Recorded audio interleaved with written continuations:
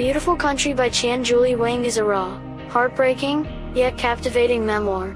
I discovered this story was both compelling and upsetting. It makes a powerful statement about the migrant experience in the United States with beautiful simplicity. I was totally immersed when I read the preface at the beginning. Reading how when things got awful in the writer's life, she would dream she would record her family's stories so others like them would realize they were not alone and they, as well, could be survivors, pulled at my heart and feeling strongly. It is so scary, sad, and wrong how Qian's family, and numerous others, were dealt with so unreasonably, unnecessarily, and unjustifiably. Arriving in the United States at 7 years of age, Qian and her family live in startlingly bad conditions.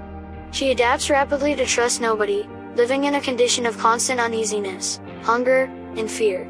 Continuously hyper-watchful, she turns into a student of human behavior while she aches to just not stand out.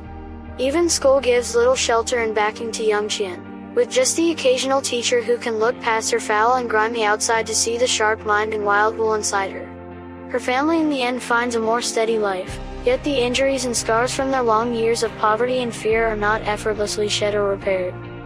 This memoir is full of darkness, but Qian's life isn't dark. Beautiful Country by Qian Wang is not a simple read, but it is an unquestionable must-read.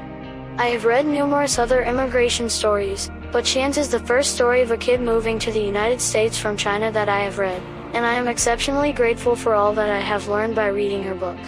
Qian's writing is totally legit, and this allows us to see all layers of her story, and understand a large number of her choices.